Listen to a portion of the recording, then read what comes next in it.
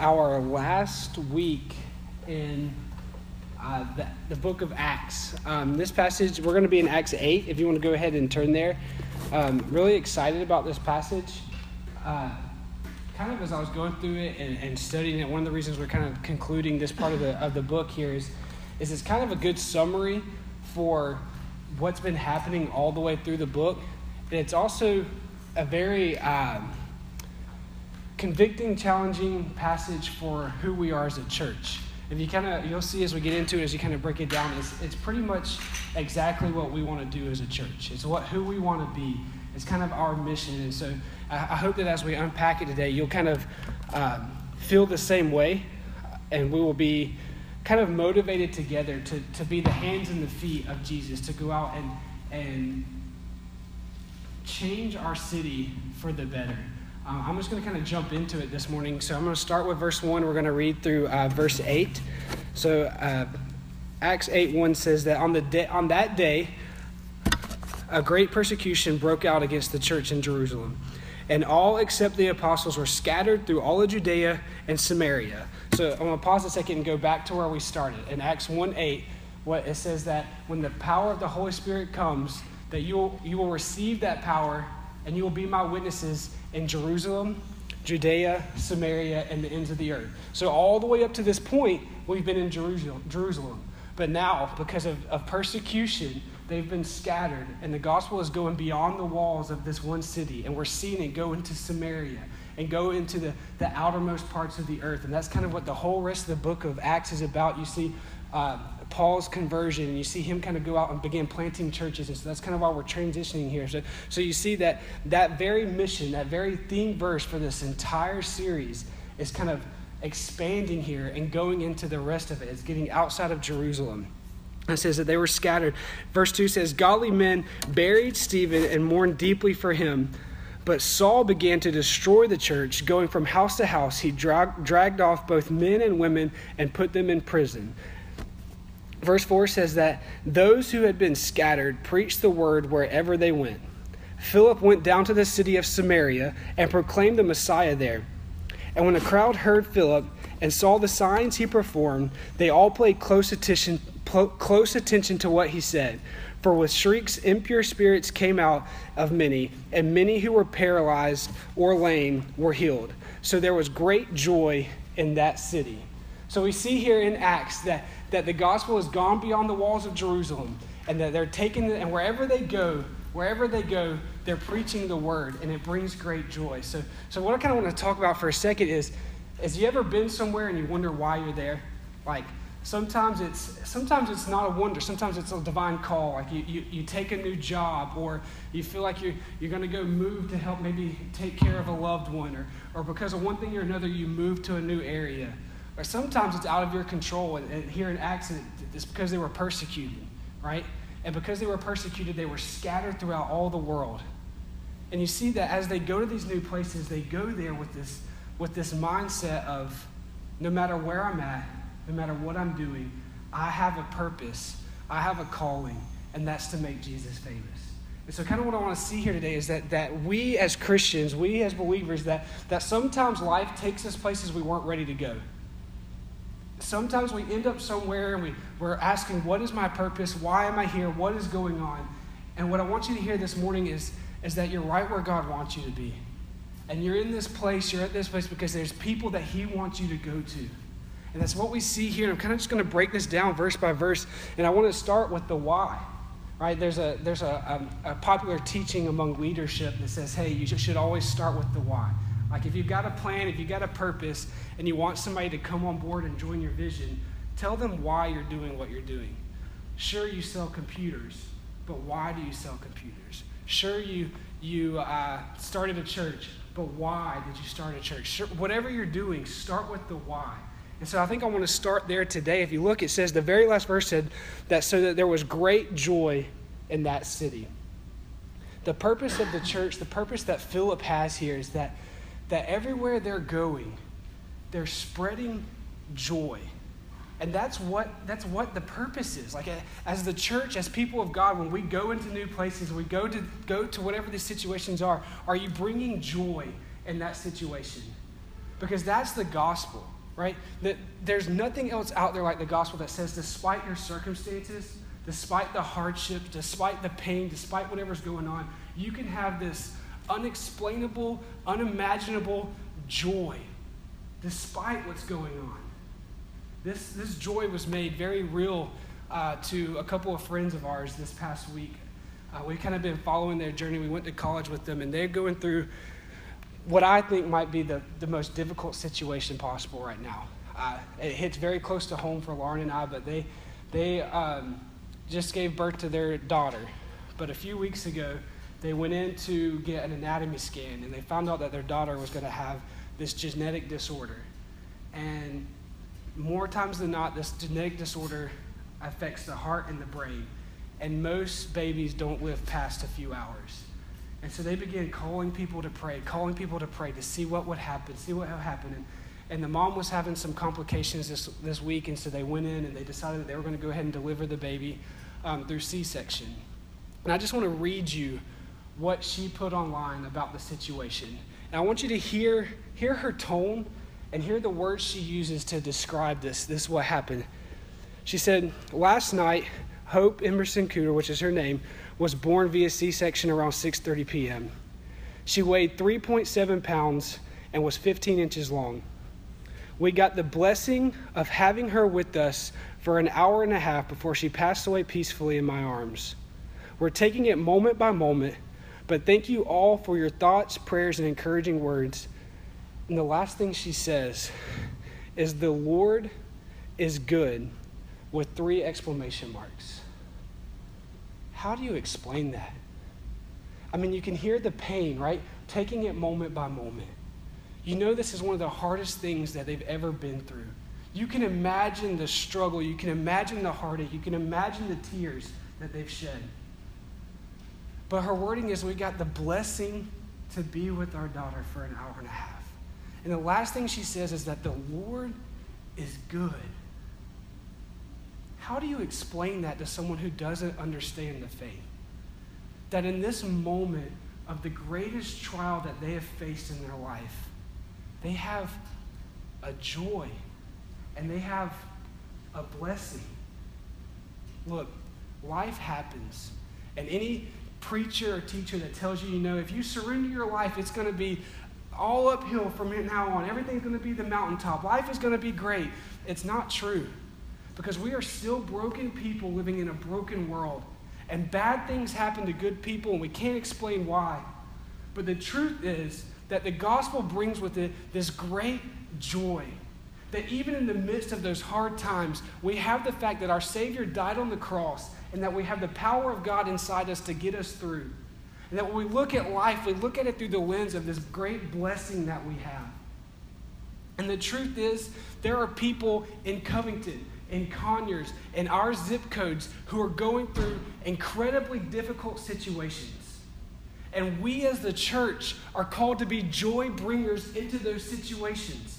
That's why they did what they did. They everywhere they went, even though they were being persecuted, they looked with open eyes to try and find times to preach the gospel so that they could bring joy.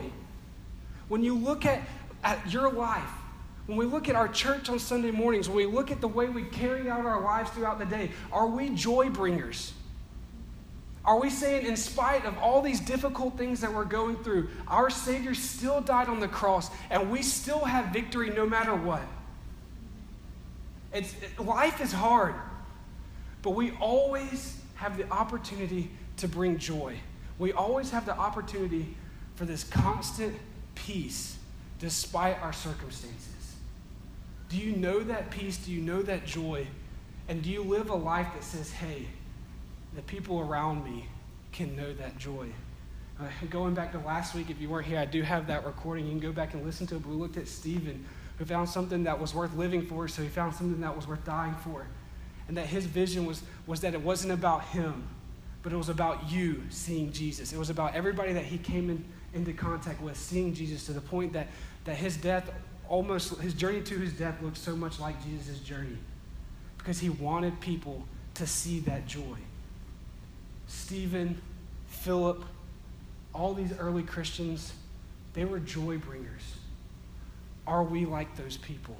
because that's part of our mission. That's part of why we exist, is we want people to live their fullest life possible because of the joy in Jesus Christ. And that's why they did what they did. But going beyond why, I want to look at how and who was the ones accomplishing this. One of the biggest things that I hear is people want, this used to happen when we were youth pastors all the time, students or even parents of students would come and say, hey, our kid is going through this and this. Can you just go talk to them? Can you go share the gospel with them? And they'd come to the pastor and say, hey, you're the pastor. You went to school. You know all the answers. Can you go talk to them, right? Because we have these voices inside of our head that are saying, hey, you're not smart. If you go talk to somebody about Jesus, if you go to bring the joy, they're going to pelt you with all these questions, and you're not going to know the answers, and you're going to do more damage than good. We hear these little voices that say, you know what, you're just a regular, ordinary person. You don't have any kind of gift. You don't have any kind of talent. There's no way God can use you. And this is one of Satan's greatest strategies, is he gets in our minds and he says, you're not good enough. You don't have the ability to share this joy. When we look at our passage, when we look here, it specifically says that everybody were scattered except for the apostles. And so when we look at that, we say, well, why is that the case? Why did Luke, when he was writing this, tell us that the apostles didn't go? He doesn't tell us why the apostles stayed back. He just tells us that they didn't go. I think here's the point. The apostles were ordinary men, but at this point they've been seen through the eyes of all of these new believers. Right? We're in the thousands of people now as these gifted leaders. And in the eyes of these people, the apostles are no longer ordinary men, but they're extraordinary leaders. But they stayed back, and the ordinary people were the ones that were scattered. It was the everyday nobodies that were sharing the gospel, preaching wherever they went. Stephen, Philip, all these people that were appointed to be leaders they were lay people. They were just people serving in the church. They didn't have paid positions. They were ordinary people in ordinary situations, bringing joy to their neighbors, bringing joy to their city. That's us. That's you guys. We are called to be joy bringers no matter what we think about ourselves. There's a book by Dwight Robertson, and in the book he tells the story of James the roofer. And every time I hear this story, it just makes me giddy because it's really funny. But basically, here's the deal. Robertson comes home. All right, he's been out of town on this trip for a couple of days, and he comes home. It's like a mid-morning, and he's tired. So he lays down in his recliner, and he leans it back. And when he leans back, he looks up, and there's this giant brown spot on the ceiling, right? Huge brown spot. And he's like, yells to his wife. He's like, what is this? What happened? She's like, we had this huge storm. We obviously have some kind of leak in the roof. And Dwight Robertson's like, man, I don't want to deal with this. And so he's like, you know what? I'm just going to call a roofer, and I'm going to get him out here today to fix it. And he's like, I just have a few criteria. Like, I need him to be able to come today. I need him to be fair and honest, and I need him to have insurance, right? He's like, okay, so he pulls out the phone book. This is pre-Google, right? Pre-smartphone. He pulls out the phone book, and he just starts calling people. He starts calling roofing companies, construction companies, and he gets down to probably the 7th or 8th person on the list. And he's calling them, and the phone's ringing, and the person picks it up and says, hey, this is James the roofer. He's like, hey, James the roofer, here's the deal. I've got this leak in my roof. I need somebody that can be here today. Can you do that? He's like, well, what part of the city are you in? He's like, well, I'm on the east side. He's like, okay, well, I got a job on the east side later this morning. I could probably be there around 4. He's like, okay. He's like, I need somebody that can be fair and honest. He's like, well, I'm fair and honest, so I fit that one. He's like, and they need someone who has insurance. He's like, I've got insurance. He's like, okay, can you be here at 4? He's like, yeah, I'll be there. So 4 o'clock rolls around, doorbell rings. You ever talk on the phone and you get like a picture of what somebody's going to look like, right? So he's got this picture of this James the roofer. He's real peppy, so he's thinking it's going to be like this younger guy with like a hat, maybe a business shirt on with the business logo or whatever. He opens the door, and there's this guy covered in tattoos, hair down to his butt, and he's like, hey, I'm James the roofer. He's like, hey, James the roofer. He's like, so you got a problem? And he goes through all the spiel. He says, okay, well, let me go up and look at it. James the roofer gets on the roof, and he comes back down and says, okay, here's the deal. It's an easy fix. I can have it done in an hour and a half. Here's what it's probably going to cost. He's like, okay, that seems fair. Go ahead. So he goes up there, and he starts working, and Robertson's down, and he's just hanging out. About 45 minutes goes by, and he hears a knock on the door. He opens up. hey, it's James the roofer. Hey, James the roofer. He's like, well, I got it all done. And it was not as bad as I thought it was going to be. We got it all taken care of. He's like, that was literally half the time. He was like, yeah, it was not as bad as I thought it was going to be. I've had to adjust your costs, though. He's like, great. Because whenever somebody's doing work on your house and they adjust the costs, always goes up, right? He's like, yeah, it took me about half the time, and I used about half the supplies, so it basically cut your cost in half. He lowered it, right? He lowered the estimate. He's like, well, this has just made my day. Dwight goes over, and he's like, he starts to write a check, and he's like, I'm going to write it for a little bit more than what he gave me, because this guy, obviously, he was fair and honest. He did a great job. He guaranteed the work. He said, if it breaks or leaks again, call me. I'll come fix it for free. He was like, okay, this guy is an all-star. He tells him, he's like, hey, James, you are an incredible roofer. Thank you so much. And James like, I can't take that compliment. He's like, this is weird. No, really, I can't take it. He's like, James, no, look, you lowered my costs. You cut the time in half, and you did a great job, and you guaranteed it. That's incredible service. You are a great roofer. He goes, no, I can't take it. I can't take it. He's like, James, take the compliment. He's like, look, I said it was going to be an hour and a half. Can I tell you why I can't accept the compliment? He was like, okay, yeah. So he goes into this spiel and he says, look, 13 years ago, I was not anybody that you would want to have working on your roof. In fact, you wouldn't even want me in your house. You wouldn't want me around your wife. You wouldn't want me around your daughters. See, I was strung out on drugs. I was a thief. I was a crook. And I did everything I could just to get my next fix. But then I met this guy. I met the God, and this God is the same God that created all of the universe. And his son, Jesus, he died for me. And when he died for me, he set me free from those things, and he changed me from the inside out. And the reason I'm a good roofer is because of what Jesus did for me. So when you compliment me, I can't accept it. But now that you know why, and it's because of Jesus, I will accept your compliment because it's a compliment for him. And Dwight goes, wow. Well, listen, brother. And he goes, what'd you call me? He said, brother. He said, wait, you're one too? He was disappointed because I was a Christian. He didn't think I was a Christian. This is weird. He's like, yeah, I'm a believer. And he's like, man, I can't believe you're one too. And he's like, why are you upset that I'm a Christian? He was like, look, I pray every day that God will take me somewhere for some reason, and that my roofing job will be a chance for me to tell people about Jesus. And if you're already a Christian, then why did God bring me here? And he was like, look, you did a great job on my roof, and I think that's why God brought you here, right? Like I needed a quality roofer, and you were that, so that's why God brought you here. He's like, man, I just don't understand. He's like, look, I'm a pastor, and I'm a believer. Do you mind if we lay hands and pray for you? And he's like, okay.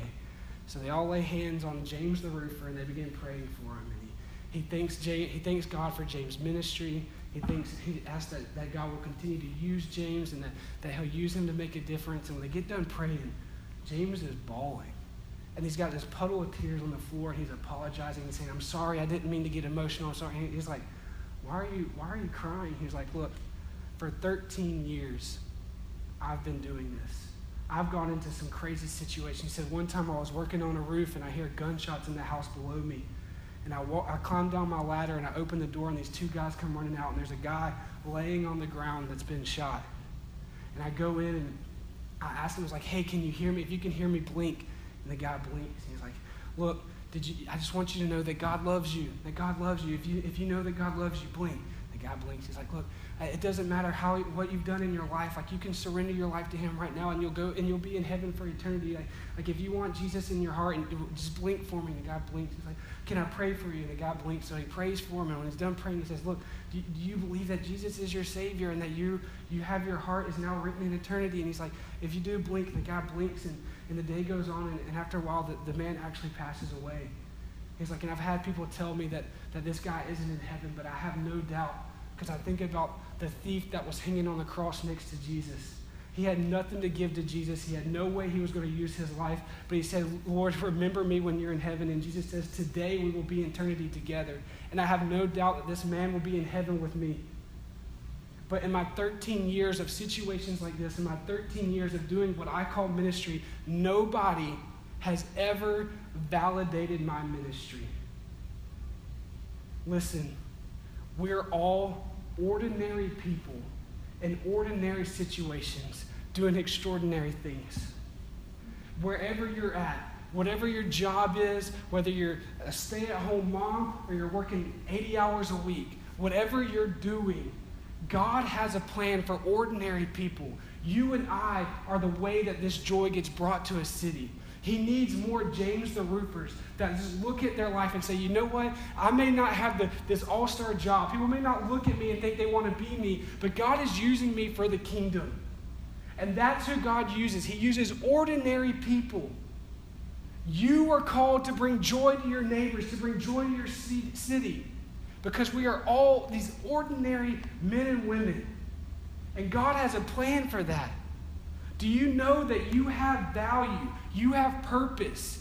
When God created you, He designed you to be this ordinary person in ordinary situations, to carry out His will, to be a joy bringer, a difference maker. That's us. We are James the Roofer. God has this plan, this design for us. Are you willing to walk in that? Are you willing to have the God confidence, and that even when you feel inadequate, even when you don't feel worthy, even when you feel like you don't have the ability, God can and He will use you? And it all starts with realizing that it's more than just living a good life, and it's more than just standing on the street corner yelling at people that God is love. Right? If you look at the passage, it says that they saw the signs that Philip performed, and they heard what he was saying. See, when we proclaim the gospel, it's in both word and deed. It's in our actions, and it's in the things we speak. There's a popular saying that goes kind of like, you know what? People don't have to hear me speak to know that I'm living the gospel. That's really, it's true. It's true. But it's not the complete truth, because people do need to hear the words you say. I used the illustration a few weeks ago. I'm going to briefly use it again about the invisible man, right? You got the invisible man, and nobody can see him unless you throw paint on him. And when you throw paint on him, now you can see the invisible man. Well, when we serve our city, when we do good deeds, when we act and walk like Jesus, we throw paint on the invisible man, and people can see the gospel. But it's more than just those acts. We have to tell people about Jesus. We have to get out of our comfort zone and tell people the gospel, tell people our story. The word gospel is not a religious word, right? This is a word that meant to proclaim victory. If a Greek general would win a war, he would come back and he would give the gospel, saying, hey, we won this war. And this gospel wasn't to say, hey, I need some people to come help me. It wasn't to say, hey, whatever it is. The gospel was simply to say, we won. And it was all verbal. In order for us to tell people about Jesus, it has to be in word and deed. And this can be scary, but I think one of the best illustrations is there was an interview with Michael Jordan, right? And they asked Michael Jordan, when he was doing all these crazy dunks in the middle of a game, he'd make a breakout, and he would do some kind of between the leg, behind the back spinny thing, and he would dunk the basketball, right? They say, man, how do you come up with these dunks? Like when you do these crazy things, when do you come up with them? How does it happen? He looks like simply this. He's like, if I get a breakaway, I just jump. And when I'm in the air, whatever I'm going to do kind of comes into my mind, and I just do it. And there's not a better picture for how the Holy Spirit uses us. Sometimes we just have to jump. And there's this incredible moment where we don't know what we're going to say or how we're going to say it, but when we jump, we begin to speak, that the Holy Spirit uses us. He gives us the words, and we're able to speak eloquently, or we're able to say the perfect thing that triggers emotion in the person we're talking to. The Holy Spirit will speak to us and say, hey, this person is going through this situation, and they just need encouragement. Why don't you just tell them something encouraging? He gives us the words to speak, but the problem is a lot of us don't realize that God uses ordinary people to bring joy, and we freeze up and we never take that leap. We never jump, so we never see the power of the Holy Spirit through us. But God is saying, jump in word and deed, serve and speak. And in order to do that, we have to be intentional. We have to live intentionally. If it says that everywhere they went, they preached the word. The only way you can do that as if you're always looking for opportunities. It's like when you get a new car, right? And you've never seen this car on the road, but now that you get the new car, you feel like you see it everywhere, right? Like your eyes are opened up to it now. And that's what this living intentionally means. It's every day we have chances to speak. We have chances to live out the gospel.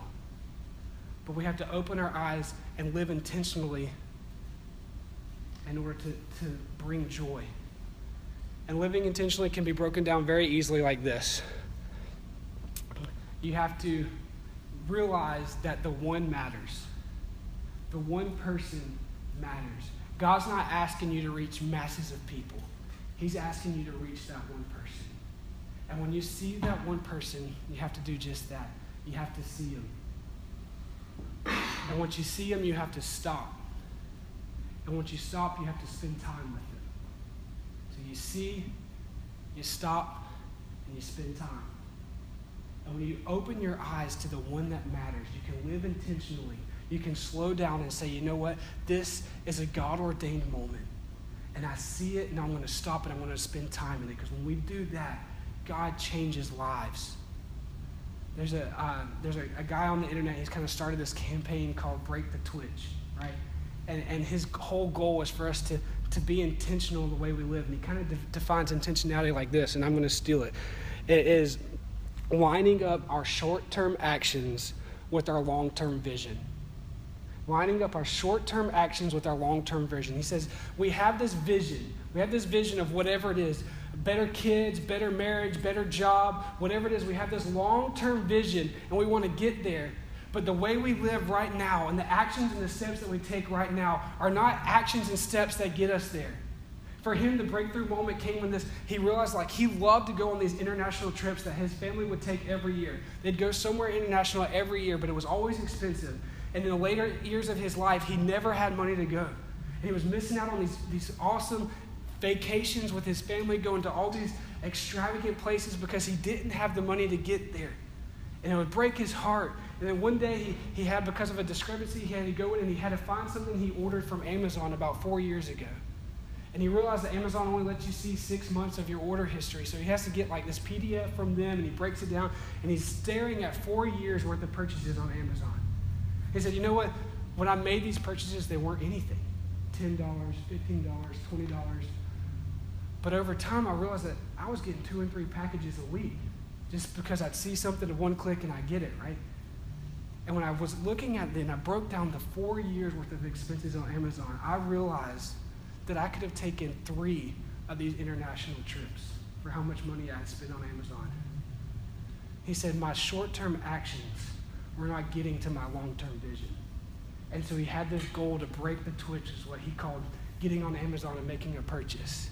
What is the twitch in your life that is keeping you from your long-term vision?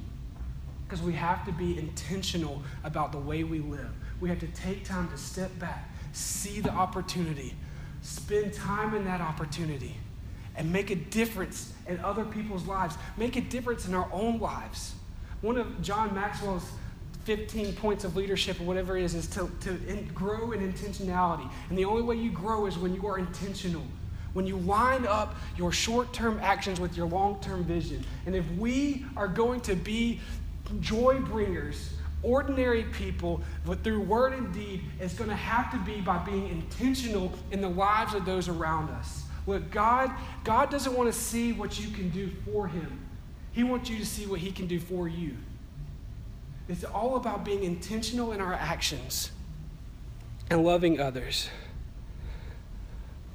I want to end my conclusion right here with this story. It's a story kind of like James the Roofer, but this time it's Grace the grandma. True story, I promise. So Grace she's lived a full life. She's raised 5 boys, and her husband has just recently passed away. And she's kind of like, Lord, why did you leave me here? I've raised my boys. They're all out doing well on their own. I was taking care of my husband, and now he's passed away, and I have no purpose. Why did you leave me here? Why didn't you take me to? And she's kind of in this kind of down in the pits, and then she sees this article. And this article is from a prisoner, And he, inside of prison, he basically surrenders his life to God, but he has no way of growing in that relationship. So he writes an article to a newspaper, and they publish it. It's basically a letter saying, is there anybody out there that can write a Bible study and send it to me?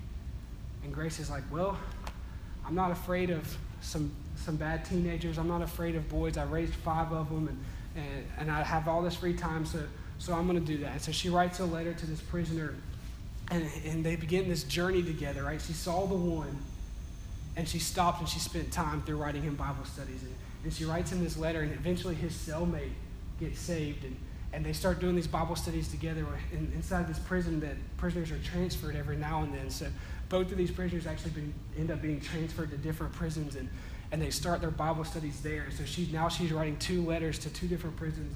And long story short, through prisoners being transferred and all these different situations, and they all starting these Bible studies. One of them says, hey, my wife is in Cuba, and she doesn't speak English, she speaks Spanish. Is there any way that you could do this?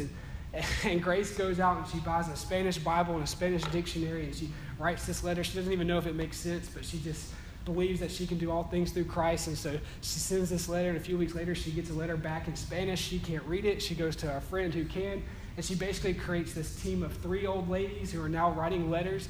And when it comes to the end of Grace's life, they look at her and they say, somebody walks into her room and they see this map of all these dots, and they're like, Grace, what are all these dots on this map? And she goes, that's my boys. Like, it's a bunch of dots. What do you mean that's my boys? And she kind of unpacks this story, and when it's all said and done, they're like, well, how many boys do you have? She gets down, she gives an exact number. She says 14,573 prisoners. One old lady who didn't know her purpose. And she took time to see the opportunity, stop, and spend time with one that mattered. And God took that one and multiplied it. When she died, her family took those prisoners and started calling prison ministries around the area and said, hey, can you guys take these prisoners in? And they end up finding a pretty large prison ministry in Florida that accepts all of the prisoners, and it more than triples the size of this prison ministry. And she was one lady who realized that she had this opportunity. So what I want to see for us today is we kind of redefine evangelism, right? Not really redefine it, but we kind of put it into terms that we can grasp through this passage. Evangelism is this scary big E word that we hear in church, and we think it's for the gifted old man who's standing up there preaching and spitting and telling you need to change. But evangelism isn't that. Evangelism is you and I being ordinary people sharing the gospel. So I've got it on the screen, but evangelism is a group of ordinary Christians living intentionally through word and deed to bring joy to a city. We just saw it in our passage. That was our points in our message this morning. That's why we exist. That's what we want to do. We want to realize that we're not anybody special, and that's exactly why God wants to use us. But we have to be intentional in word and deed. And when we do that, we bring unimaginable, unexplainable, unspeakable joy to our city.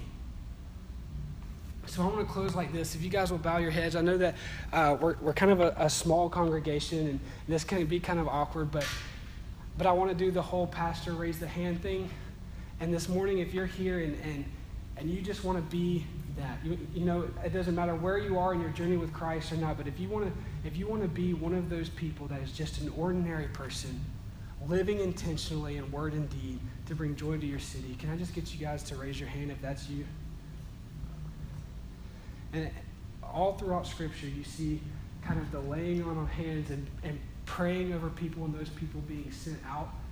And so I kind of just want to have a moment this morning where if you guys that raised your hand, if you don't mind, I'm just going to pray for you guys.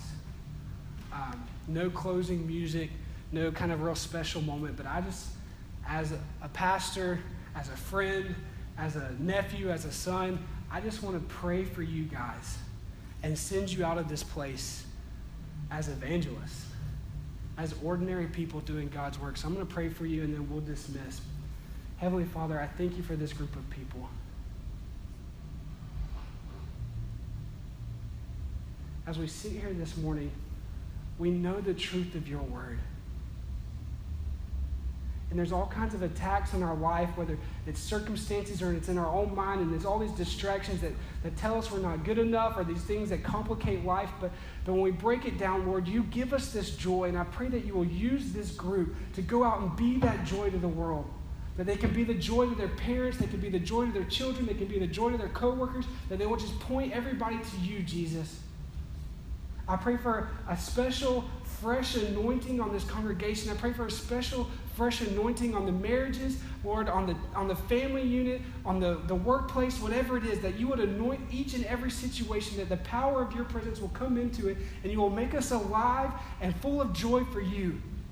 And that we can leave this place with nothing but joy to bring to each and every situation. Lord, give us the words to say. Give us the imagination, the creativity to take these leaps of faith so that you can use us. Lord, we thank you for your presence. We thank you for your power. And I pray that you will just, again, let us leave here anointed for you. In Jesus' name we pray. Amen. I forgot to say this in my message.